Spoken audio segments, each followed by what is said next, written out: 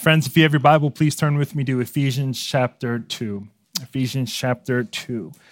And today we are in our fifth and our last sermon in the series entitled Images of the Church. And so what we've been doing the past 5 weeks is just looking at one image, biblical image or metaphor that God gives to us in his word of what the church is.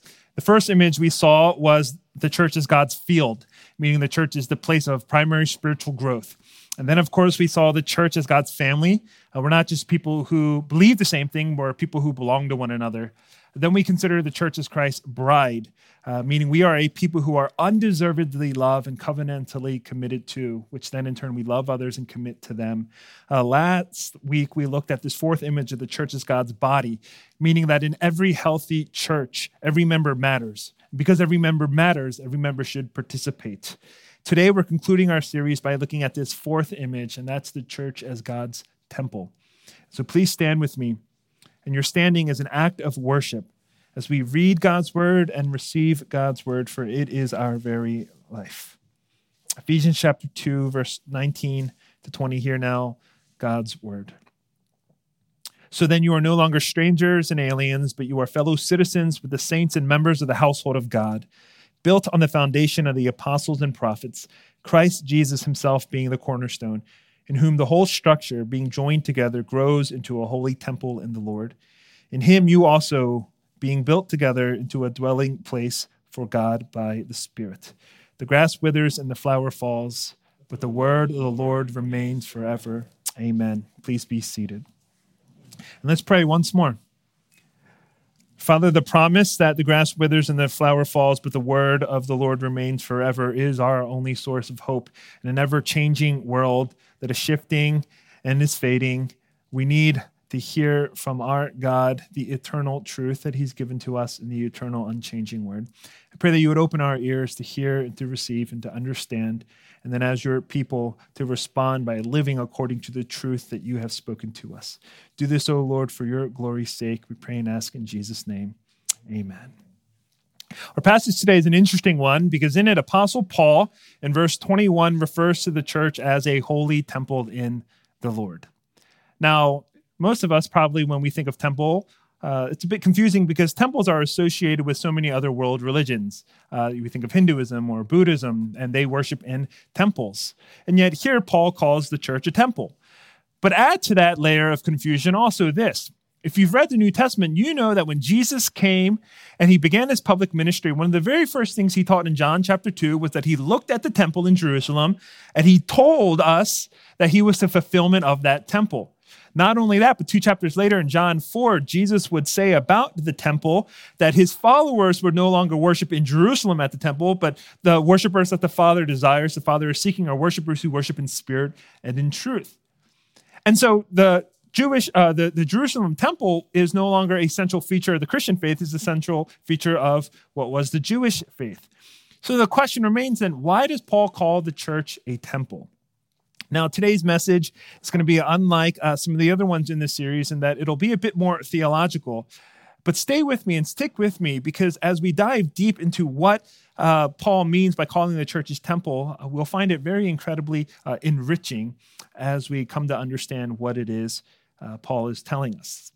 Now, the reason the church is called God's temple is because he's communicating this point, that in the gathering of God's people, God dwells uniquely by the presence of his Holy Spirit as a foretaste of heaven.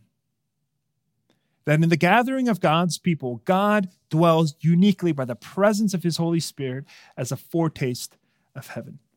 So in that way, the church is a bit of heaven on earth. And in the church, we experience realities temporarily that we will live in eternally.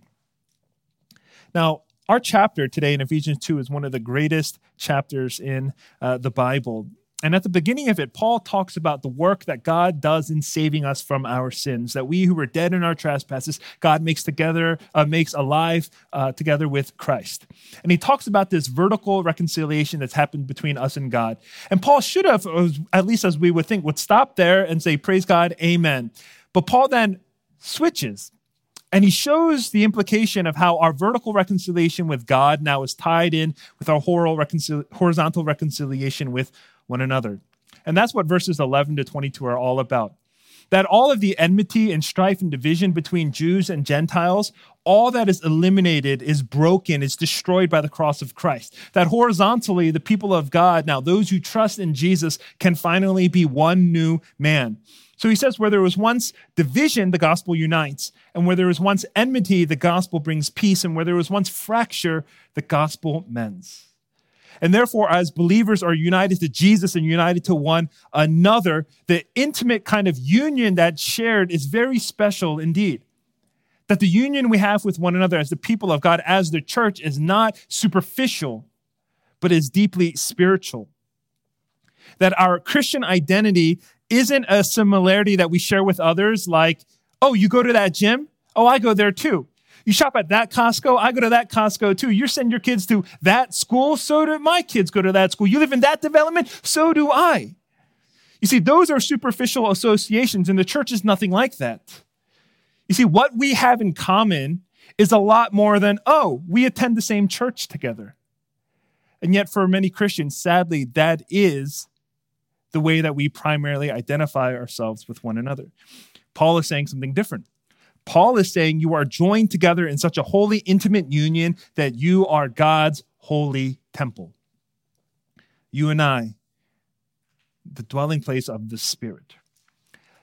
Now, before Paul arrives at that point, he uses two other images to describe the increasing intimacy between believers. And the first is this. The first image in verse 19, Paul writes, "So then you are no longer strangers and aliens, but you are fellow citizens with the saints." And Paul's point here is this, that regardless of your race or ethnicity or nationality, we are not strangers to one another. We are fellow countrymen. We are people who enjoy the same citizenship, not here on earth, but one in heaven. Meaning that you and I, and you and the believers next to you who profess Jesus Christ as Lord and Savior, we are destined toward the same homeland. We are all men and women in exile, sojourners who are heading to the same homeland. And as a result of that, we pledge our allegiance, first and foremost, to Jesus Christ. Above any earthly government or institution or human leader, we belong to Jesus and his kingdom.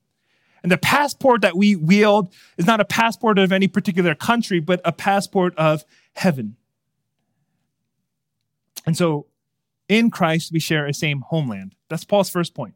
But then he's going to go a little bit further and show an increasing intimacy because he says, in Christ, you not only share the same homeland, in Christ, you also share the same home. In verse 19, believers are described like this, as members of the household of God. When you fly internationally, let's say you're coming back home, you're coming back to the United States, most likely the people on the same returning flight are also fellow Americans. And so you share the same citizenship, you share the same homeland. And so when you touch down and you get off the plane and you get to the customs line, there are usually two lines and you both head toward the line that says U.S. citizens. And then you both flash the same passport with the very similar embarrassing picture that the people took of you. And then you head to the luggage claim, you get your luggage. And once you pass through the double doors, that's where what you share ends. Because although you are citizens of the same homeland, as you pass through the same double doors, you are headed toward different homes. Now, what Apostle Paul is saying is that our union with one another, our intimacy, our relationship with one another is not simply that we also belong to the same homeland, but also to the same home, that we are family, that once we arrive, we go to the same house. Because we not only share similar citizenship and share the same king, we share the same Abba Father and the family name. We are far more than members of the same church. We are family. But then Paul goes one step further than that. But he goes in a place that's not quite expected, because you would think, well, what's closer than family? Maybe he's going to say bride, spousal commitment. No, what does Paul say? Look at verses 20 and 21. Built on the foundation of the apostles and prophets, Jesus himself being the cornerstone, in whom the whole structure being joined together grows into a holy temple in the Lord. Now, on a surface level reading, a temple building seems far less intimate than a family household, right? A temple, a building is cold, it's hard, it's material, but a family, a home is warm and welcoming. But what does Paul have in mind? Well, Paul has in mind an organic relationship. And so if you look carefully, he describes the stones as joined together and as growing like a living organism. You see, the picture that Paul has in mind is increasing intimacy in this way. If you are fellow citizens of the same country, then you can live in Pennsylvania while someone else lives in Texas, while someone else lives in Washington. And you can be the same citizens of the same homeland, yet live so far apart. Now, if you are the same home, you've lived in the same home, you're a family, right? And some of you parents experience this, right? Yeah, you live in the same home, but you never see your kids because they're locked away in their room. And somebody else is in their room, somebody's in the dining room, someone is in the basement. And so, yes, you are in closer proximity to one another, but it's not the closest proximity. But what's a temple? Right? 1 Peter calls us living stones. And so what is happening in a temple? It's brick laid upon brick. Stone laid upon stone, right up next to one another. And Paul is saying that's the kind of intimacy we share as the people of God. But what's so special and unique about that kind of intimacy is as stone is laid upon stone and brick laid upon brick, we're not some kind of grocery store or shopping mall or courthouse or office building. That we are formed into the temple of God. And his Holy Spirit dwells among us. This is so special and so unique. You know, in the garden, in the past, God used to dwell with Adam and Eve. He would walk with them in the cool of the day. And then later in redemptive history, God dwelled with Israel in a physical temple, and he was present with them in a glory cloud. But now how does God reside with us? God dwells with the church by his Spirit in a way that's so unique and has never been done before in history. God is present with his people. Now, on the one hand, you can say, well, isn't God present with all people? God is omnipresent. God is everywhere at all times, so God is always present with everyone in every place. But the Bible also speaks about God's presence with his people in a special covenantal way. That he is with us in a way that he is not with others in the world. And this distinction is actually very important to understand the uniqueness of what the church is as God's temple. A couple of years ago, before I came to Cornerstone, I had a lazy afternoon and I decided to go watch a movie in the theaters, an afternoon matinee. And I chose the afternoon, so that if I came across any, so I wouldn't come across anybody, so I can avoid all people. But of course, in God's humor, at that exact theater, at that exact hour, watching that same exact movie, I did run into somebody. Luckily, it was a pastor colleague, and I saw him in the concession line as I entered into the theater, but praise the Lord, he was by himself as well. So I went up to him and I said, "Hey, brother, how's it going? Oh, you're here by yourself." And he looked at me and he said, "No, actually, my boys asked me to take them to the movie. They're in the bathroom." And at that exact moment, his two boys come running out, and I'm thinking, oh, this is not good. And they asked me the question that I was dreading the whole time. Who are you here with? I was so tempted to fake a pastoral emergency phone call and get out of there. Why? Because I was in the theater, because I was surrounded by people, because they were present there with me, could I still say, oh, well, I'm with everybody. Everyone's my friend. You see, people were around me. People were present with me, but they weren't present with me. In a similar way, God is omnipresent. He's everywhere. He's present with everybody. There's nowhere you can run that he can't see or know what you're doing. In fact, he sees and knows the very thoughts of your heart. So God is present everywhere. But the Bible is saying that God is present with his people in a very special way. By promise and by covenant, by relationship and fellowship, God is with his people. God is with you and me in a unique, intimate way, in our gathering, in the midst of his people. And that's going to make the church like nothing else in the world. That's going to make the church not like membership to any club or organization or fraternity or sorority. It's going to make the church heavenly, not just earthly. And to get the magnitude of what Apostle Paul is really getting at, you have to understand the story of God's dwelling with man. Because Paul is not writing in a vacuum. Paul is writing with all of the Old Testament before him and all of the rest of the New Testament ahead of him. And here's what we see in this story. In the beginning, in the Garden of Eden, there was no temple. And there was no temple, not because God didn't dwell with man, but because the garden was the temple. The garden was the place where God dwelled with Adam and Eve in unbroken, unhindered fellowship.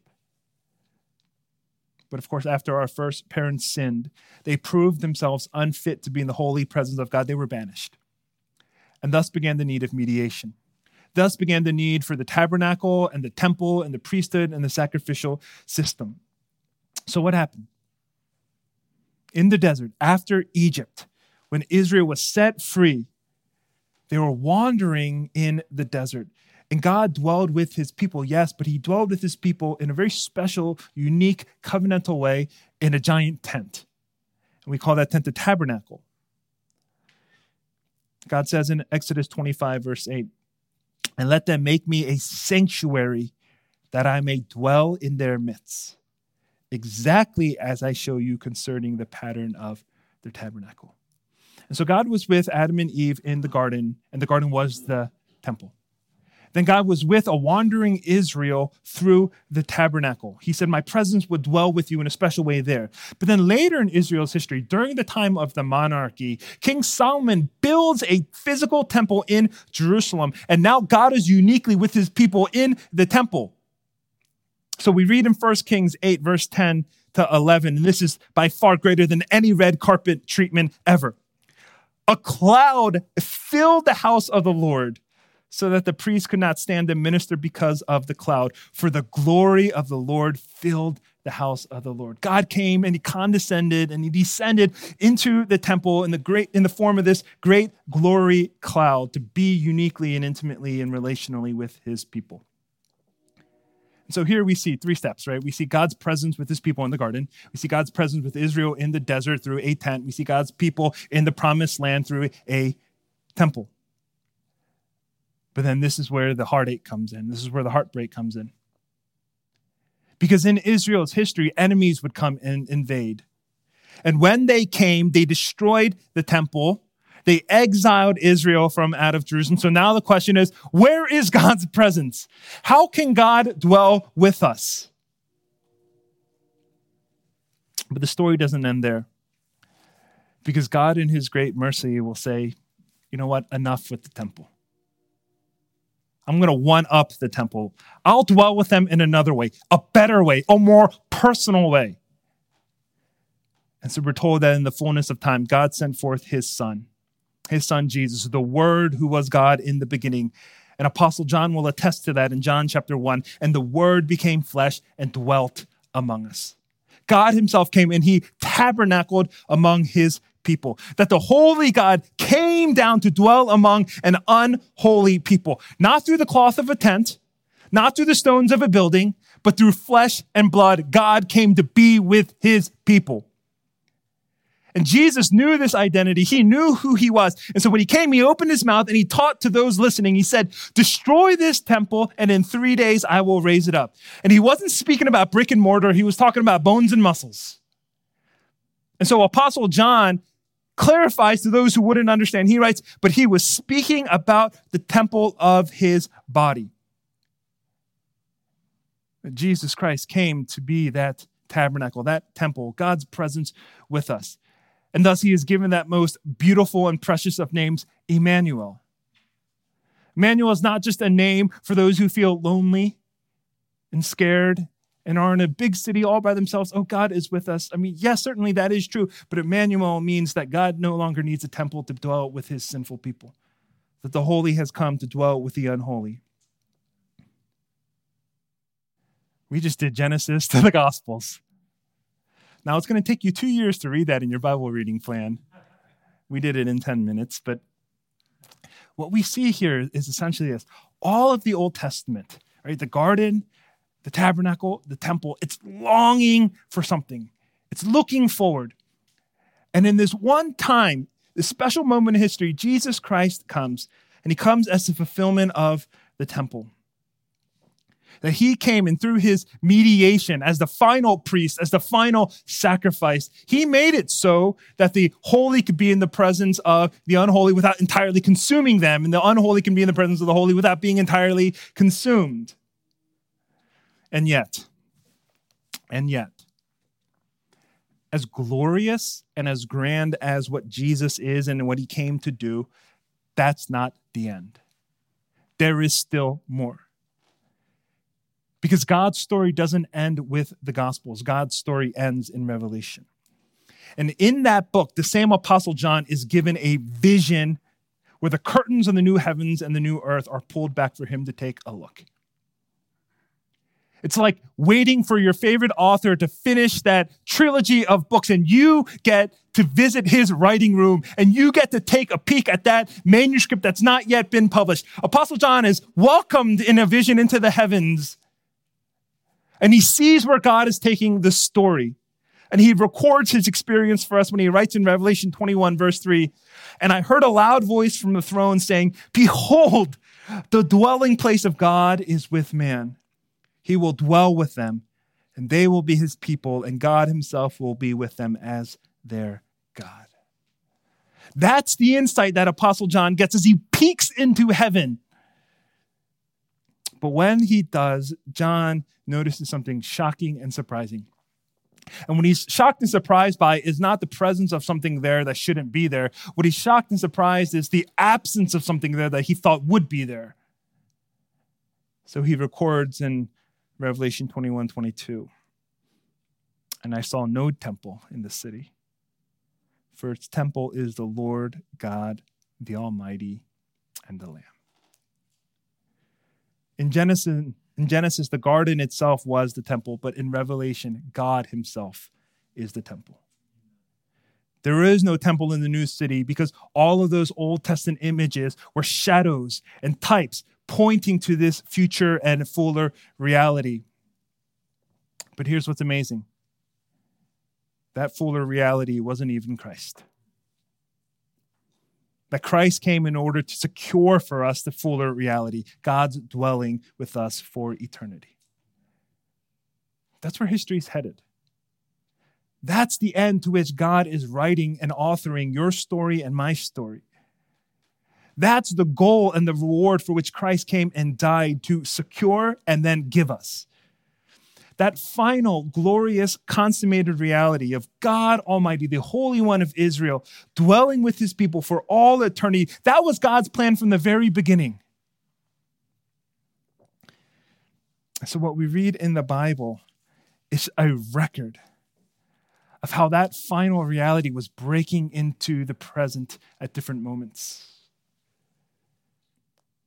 God's plan to dwell with his people broke into the Garden of Eden. And yet it was forfeited and lost through our first parents' sins. That reality broke into the moving tabernacle. And yet that tabernacle was packed up and moved again and again because Israel was outside the promised land. That final reality broke into the Jerusalem temple. And yet that temple was destroyed by invading armies because of the people's unfaithfulness to God's covenant. Then one day, that temple broke into this world and came to us in the person of the Lord Jesus Christ. Come to us in body and in blood. And yet he was killed and he was crucified. But that was all part of God's plan. You see, because Jesus came both as fulfillment and foreshadow. All that the Old Testament was longing for, God's presence with his people, God's dwelling with us, all that the Old Testament longing for, Jesus Christ came as the fulfillment. But when Jesus Christ came, he also said, I've come to secure for you, to offer to you, and to promise you a greater reality yet to come. Revelation 21. And in the age of the Spirit, the age in which the church now exists, between Christ's first coming and his second coming, we, the people of God, we experience the inbreaking of Revelation 21 into the year 2021. in our very midst, like the rays of the sun breaking through a dark, stormy cloud. The hope of our reality one day is breaking in and it's manifested in the church. In the church, the future, final, eschatological, consummated, glorious vision is experienced and tasted. That's what we mean when we say a bit of heaven is breaking into earth and is manifested in the church of Jesus Christ. And that's why, in light of that truth, Apostle Paul pens these words. In him, you also are being built together into a dwelling place for God by the Spirit. We're not just fellow citizens. We're not just family members in Christ. We are living stones, joined and built together to be God's temple here on earth. In our midst, in our gathering, in our worshiping, in our assembling, we get a foretaste of heaven as God is present in us and with us by his Spirit. That's what makes the church so special. So Cornerstone, I wanted to end this series with this image because this image is very different than the other images. You can't hear a sermon on the church being God's temple and really do anything with it. This sermon is not a sermon telling you to do something. This sermon is a sermon telling you who you are. Because the church isn't ultimately God's people because of what we do for God. The church is God's people because of what he's done for us, what he's making us.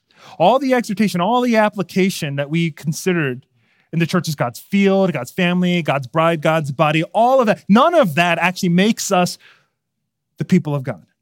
We are the people of God because of Christ. And that's why Paul will say in verse 20 that Christ is the cornerstone of the church. He is the one on which we must be built and grounded because we are his. He is our hope, our security. He is the guarantee that the church will be the church triumphant one day. Because you see, the earthly temple was built, it was destroyed. It was rebuilt only to be destroyed again. But Christ came as the true temple. And he was utterly destroyed on the cross for our sins, so that he would raise us up to be his spiritual temple, and we will never be destroyed. That's the promise of Christ. So Cornerstone, I'm not telling you what to do. I'm telling you who you are. We are God's holy temple here on this earth. So let's shine and radiate his presence and glory to the watching world. Pray with me.